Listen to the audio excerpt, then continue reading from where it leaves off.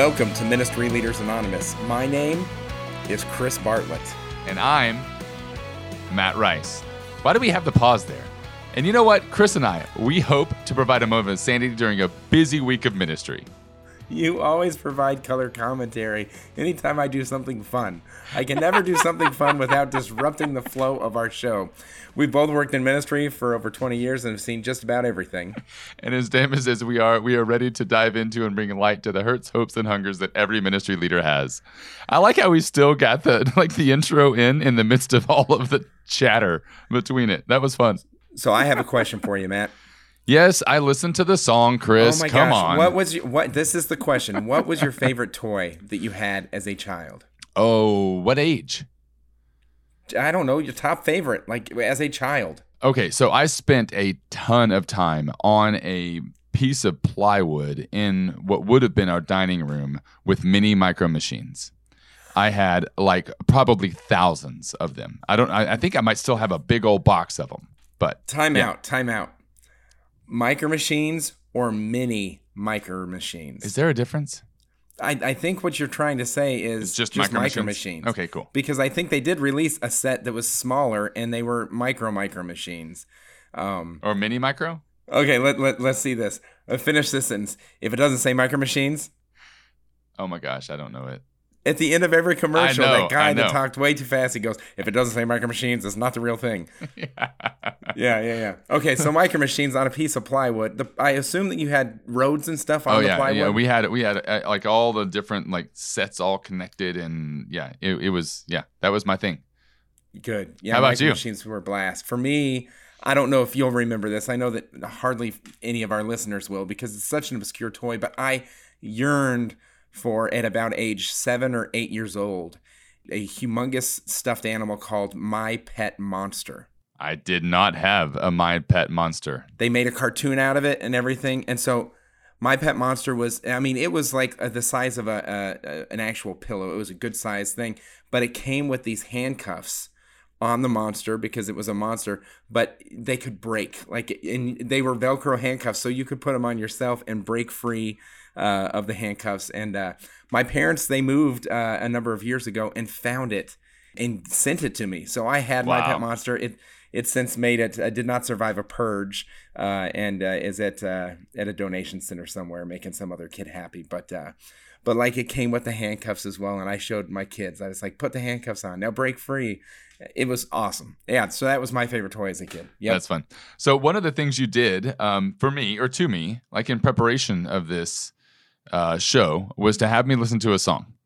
I don't think I'd ever heard the song before, but what's it called? Old Friends by Ben Rector? Yes. Yeah, today, just for listeners, we're looking back and talking about how we can move forward by looking back. Nostalgia. So as I'm listening to this song, I'm of course I'm back in high school, and I'm thinking about all of my friends, like in the parents' back porches I sat on, like all of the friends' girlfriends that I know, like all of this stuff, everything that I know about my friends and the life of my friends, and it's definitely like a trip down memory lane. So it definitely got me in the mood for today's show. So good job. If you haven't listened to the song yet or heard of the song, Ben Rector is an amazing artist, piano-driven pop music.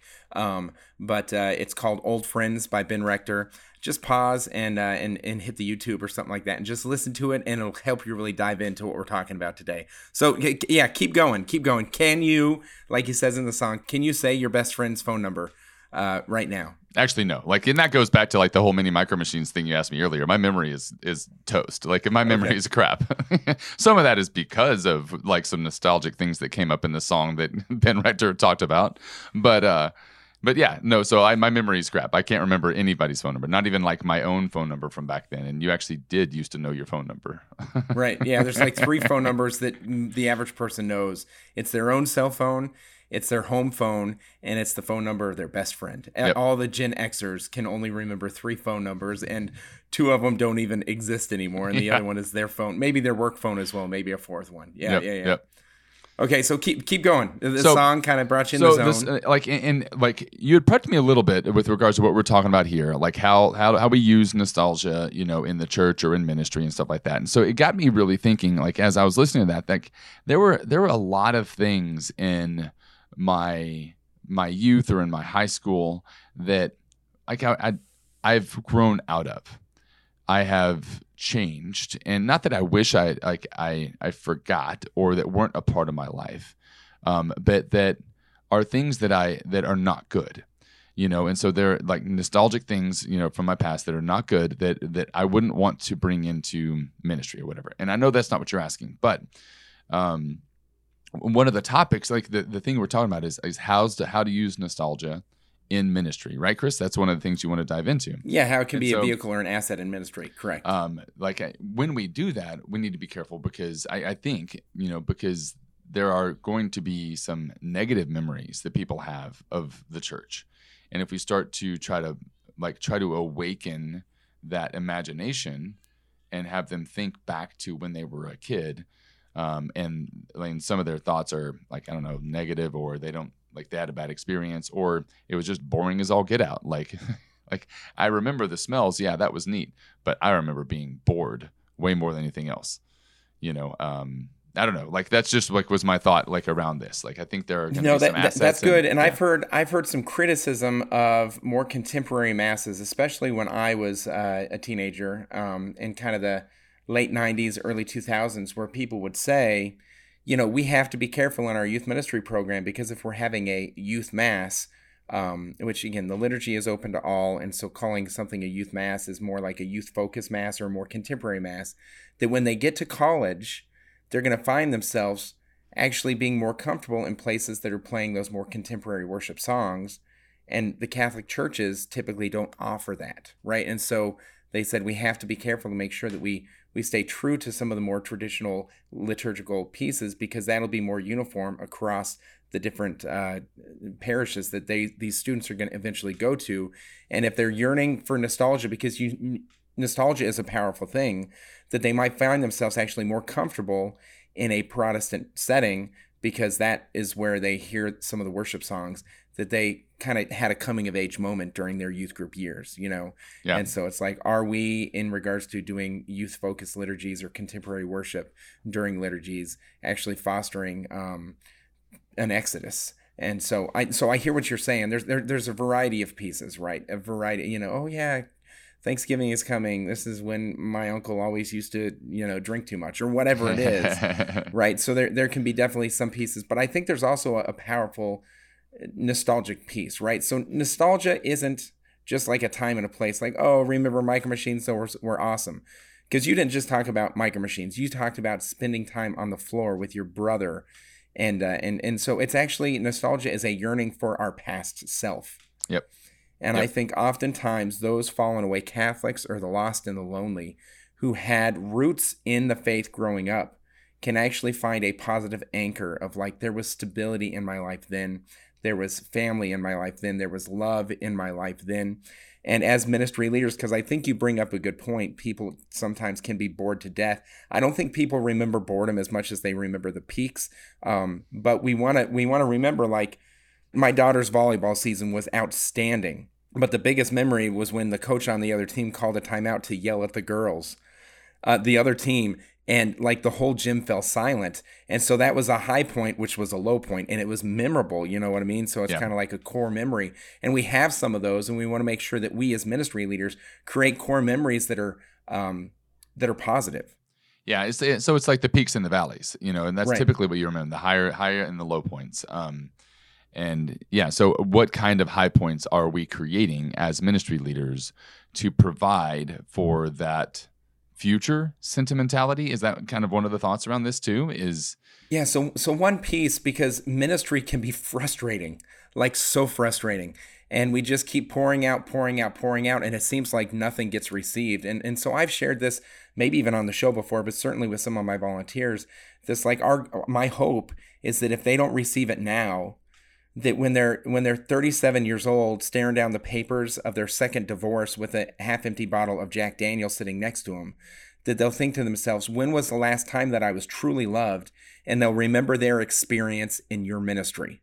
Yeah. Like that, they'll remember you as a small group leader loving them through whatever changes they were going through then.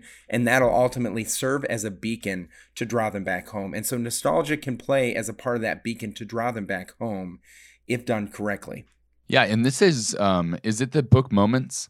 Making me think about moments, Yeah, that the that power book, of moments. The Yeah. Power of Moments, and what are we doing to create moments like that? This even like one of the principles behind there's a book, oh man, Forming the Modern Day Saint or Modern Day Saint, something like that.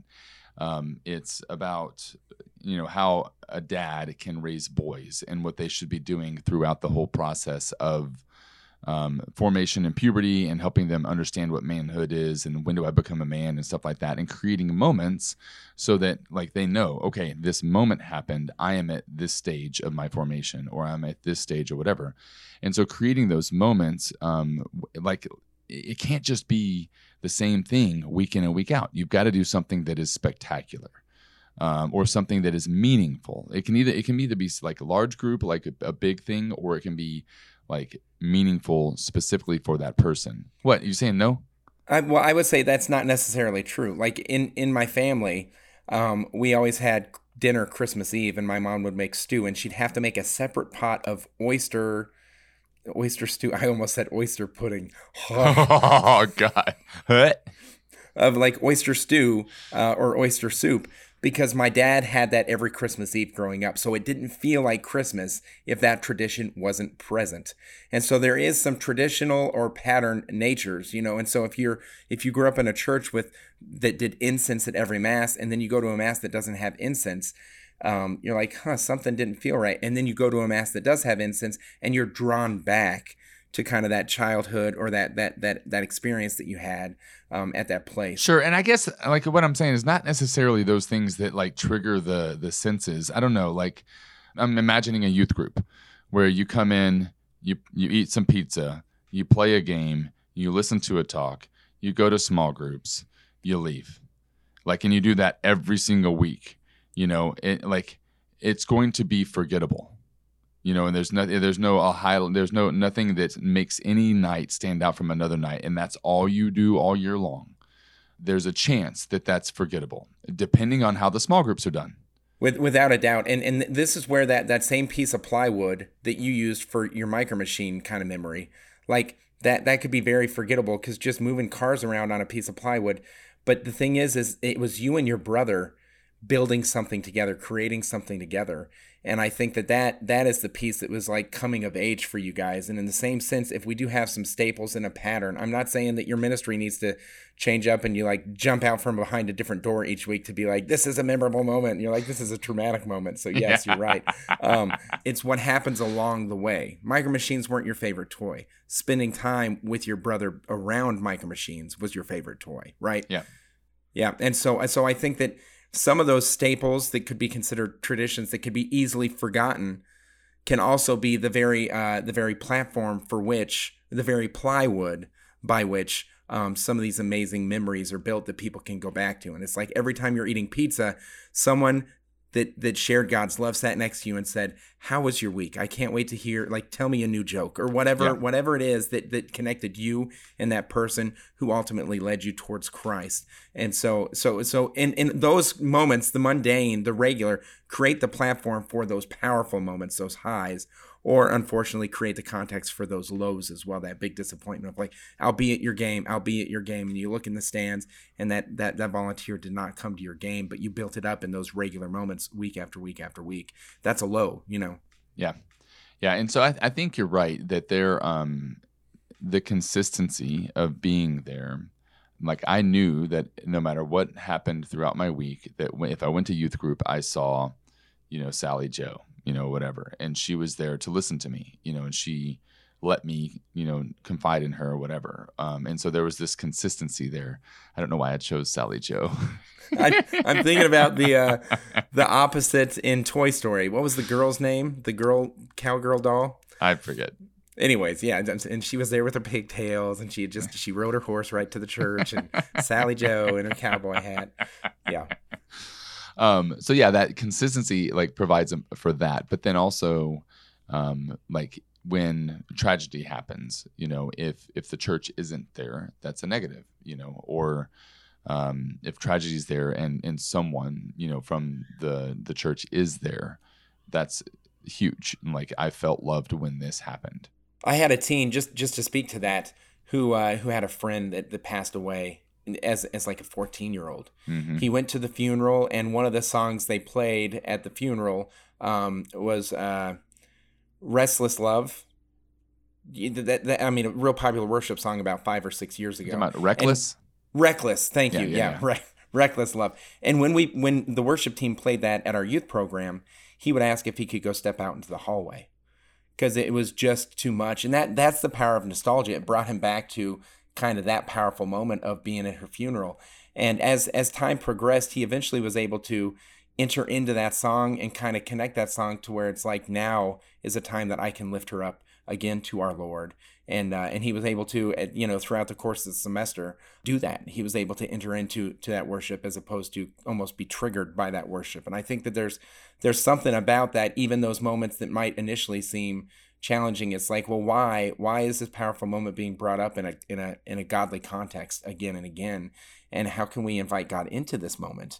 You know. So yeah, but it's interesting because some of the thickest nostalgia moments, right? We, for Exodus 90, gave up secular music for the course of 90 days, which was an awesome exercise, awesome experience. But I started listening to the Counting Crows again, whatever, if you don't know who they are or whatever. Anyways, Counting Crows, I love them to bits.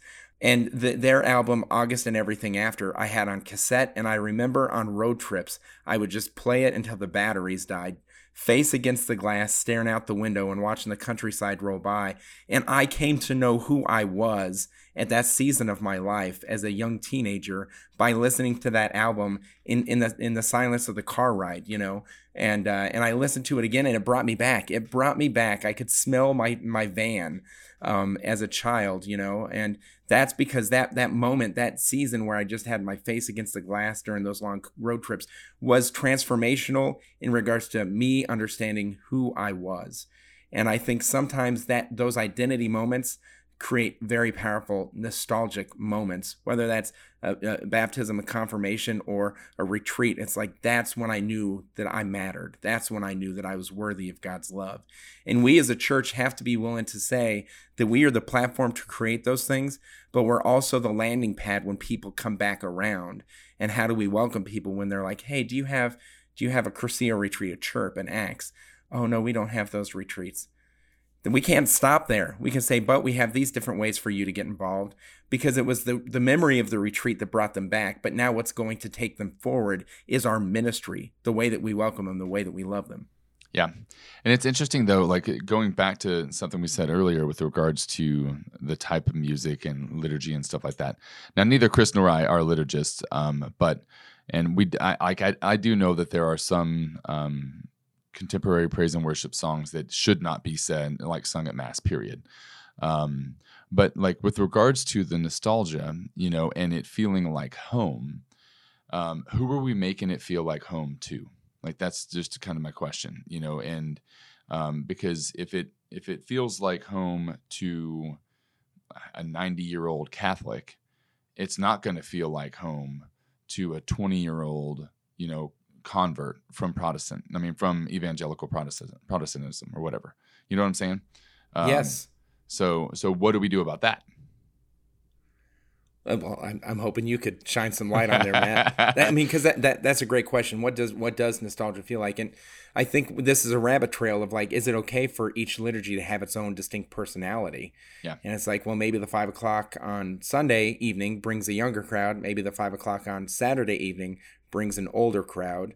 Maybe the 7:30 a.m. brings a different demographic than the 11:30 a.m. I don't know what that is, because I believe that the liturgy is at the service of the people because it's orientated towards the Lord, right? And so if we start switching that and asking and making the liturgy orientated towards the people, that becomes very problematic. I think that's the same is true in regards to ministry, is ultimately when we serve people, we're lifting them up to the Lord, and we're not necessarily just focused on the person. We're ultimately focused on bringing Christ to the person. Christ is at the center of all that we do. and to cater towards anyone's individual needs, I think that we could find ourselves with a ska liturgy in certain parts of Southern California, even to this very day. And that's a dangerous place to go if we're trying just to cater to the whims of the people. Yeah, having I don't know if you've how recently you've read Divine Renovation, but I'm in the midst of it again. The idea of having different liturgies, not necessarily to cater to different people, but like there is no understanding that there's only one way to praise God, like musically. Like this is the best way to praise God, and the only way to praise God is to use this music. That's not true. And so just because there are different types of music, I mean, if we say, okay, this type of music is God's music, then we can't use any other music. And that just doesn't make sense to me, on multiple levels. So I do think there are different ways to praise God. And if that's the focus, like we're going to praise God through contemporary music here. We're going to praise God through traditional like hymns here. We're going to praise God through Gregorian chant here. I don't think there's anything wrong with that. And people choosing how they want to praise God that day, like whether it's a certain type of music or whatever, that's perfectly fine. I don't think that one of them is better than the other. Okay, just to be clear though, I think that we can find ourselves having people starting to bloom where they're not planted or seeking to uproot themselves. And so if you are like, I want a contemporary service and my parish doesn't offer it, but the parish across town does, I'm going to drive over there. It's like, well, maybe God put you in the parish boundaries that you're at to help the community that you were like literally positioned in thrive or grow or whatever. So I just don't want people to hear that and be like, I'm looking just for my specific preferences when there's something deeper going on in the liturgy other than the music. Anything that is true, good, and beautiful can be orientated towards God. Well, and I mean, I get it. Like, so one church that is, I mean, let's just say like that's an argument for another church not to be evangelical, or not to evangelize, not to go and make disciples. Well, the church across the street is not doing it. And this church is doing it. So they shouldn't do it. That's at least what it sounds like to me, because they're not making their service better. Like, and I get it. Like I want to go to the best service. And so then I choose the best service rather than making my parish better. That's a problem.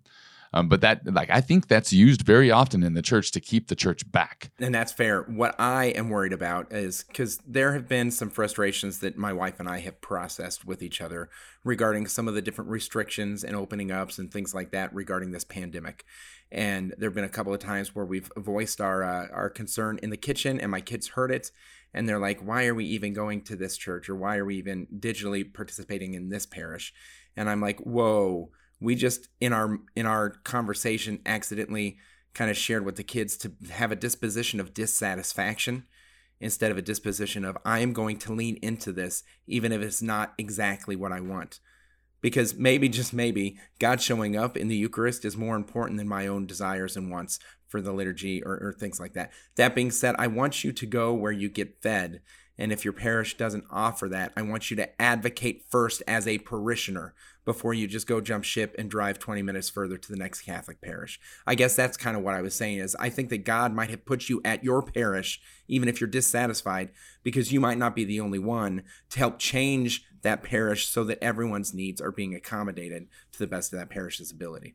Yeah, and I would say you're looking at a both and. Like if you need to go somewhere else to be fed, also go to your parish. Maybe not two masses, but also work within your parish to make change. Does that make sense? Yes, but this is totally a different topic. I think I'm gonna bring us back around because I could get fired up and we could spend the next 45 minutes talking about it. Listen, a recent a series of studies by Wildschut and colleagues in 2016 found that we naturally tend to reach for nostalgia when we feel negative affect. In other words, when we're specifically like lonely or different things like that. And so there's something amazing about most people who are fallen away Catholics. We're still reared through the church at some point. And so when they're feeling lost or hurt or lonely or hungers, whatever, like this whole podcast talks about kind of that reality of when you're feeling like that, sometimes looking backwards to the times where love was shared, or where like the church is an answer, a nostalgic answer to some of those things, and in fact, most nostalgia actually improves the mood, generates positive effect, and increases social bonds. And so it's like, if you have ever talked to someone and they're like, "Oh, you're Catholic? Well, I grew up Catholic." They're not Catholic anymore. Why did they feel the need to share? Well, I grew up Catholic. It wasn't to be like I left, but it was actually say, we have something in common. We're improving a social bond here by them sharing that. It gives us permission to speak truth into their world as well, and ask questions like what Matt would ask if he was just at a table. His wife gives him a hard time for this. Like he'll evangelize the person who comes to fill up his water at the restaurant, and he'll say, well, what led you away, or what are you practicing now, or where do you go now, and have a dialogue. Is that fair to say? Oh yeah, every time. Yeah. It's interesting because while you were talking, I was wondering, like, even in the midst of all this COVID stuff, because people are dealing with a lot of negative affect or whatever, like a negative emotion, like around all this, and we've had this thought, or at least I have, that the church is going to come out smaller, after this, and maybe that's still true regardless. Is all the people that were going just out of habit, that once that habit's broken, then they're not coming back.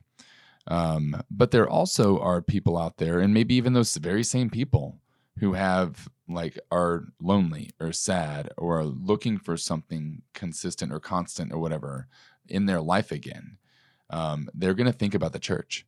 They're going to think about that, and so that's something for us as ministry leaders to be mindful of, is the people that are coming back, like kind of maybe potentially think about the state that they may be in, which is, maybe it's just obvious, but I don't know, what are we doing, to, I don't want to say capitalize on the nostalgia, but we may have people that have been away from the church for a very long time who are coming back because of how last year felt. And what do our churches look like? What do our spaces look like? What do our ministries look like? And are they welcoming to someone who hasn't been back in forever? What are we doing to reach that group of people that may be coming back? Right. And how are we listening? Right. Because a lot of people, in regards to nostalgia, they want to tell their story. Right. So you tell your story about Micro Machines, and immediately I'm like, if it doesn't say Micro Machines, it's not the real thing. Like, I'm telling about my experience with your experience. Like, there's a connection there. And so how can we listen as we tap into that reality of like someone who's been away for a while? Oh, when was the last time you went? Okay, and what's been going on since then? And just listen and love people where they're at, or what brought you back? Well, I just missed this, or I missed that. And it's even as I go into church now, our parish and some parishes in our diocese haven't put the holy water back, right? And I still dip my hand into the empty spot, and I look, and I'm like, oh yeah, I forget because it's just such a habit.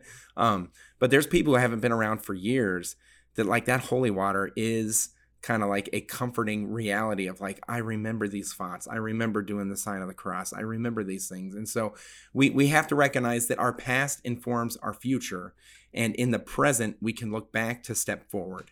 And as ministry leaders, how do we help people in regards to their looking back, the nostalgia aspect? And then the next piece is, how do we minister to them in regards to that next step forward? Yeah. Awesome.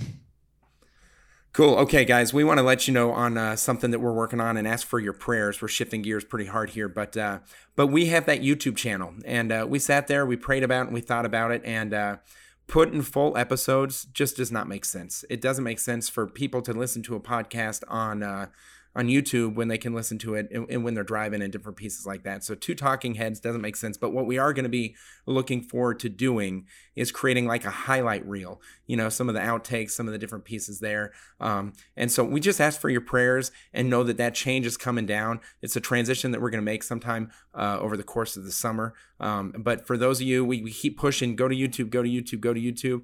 I'm going to let you know, like, if you go, don't expect a 30-minute video.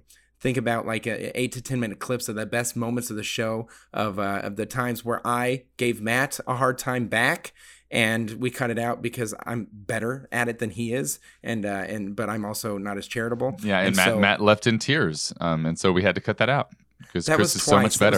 That was only those 2 times, okay? And so anyways, so I just want to let you know there are some changes coming to that YouTube aspect. And the reason is we want to increase the platform so that more people can be drawn into these conversations that we're having. And so as we continue on, we want to ask you for your feedback.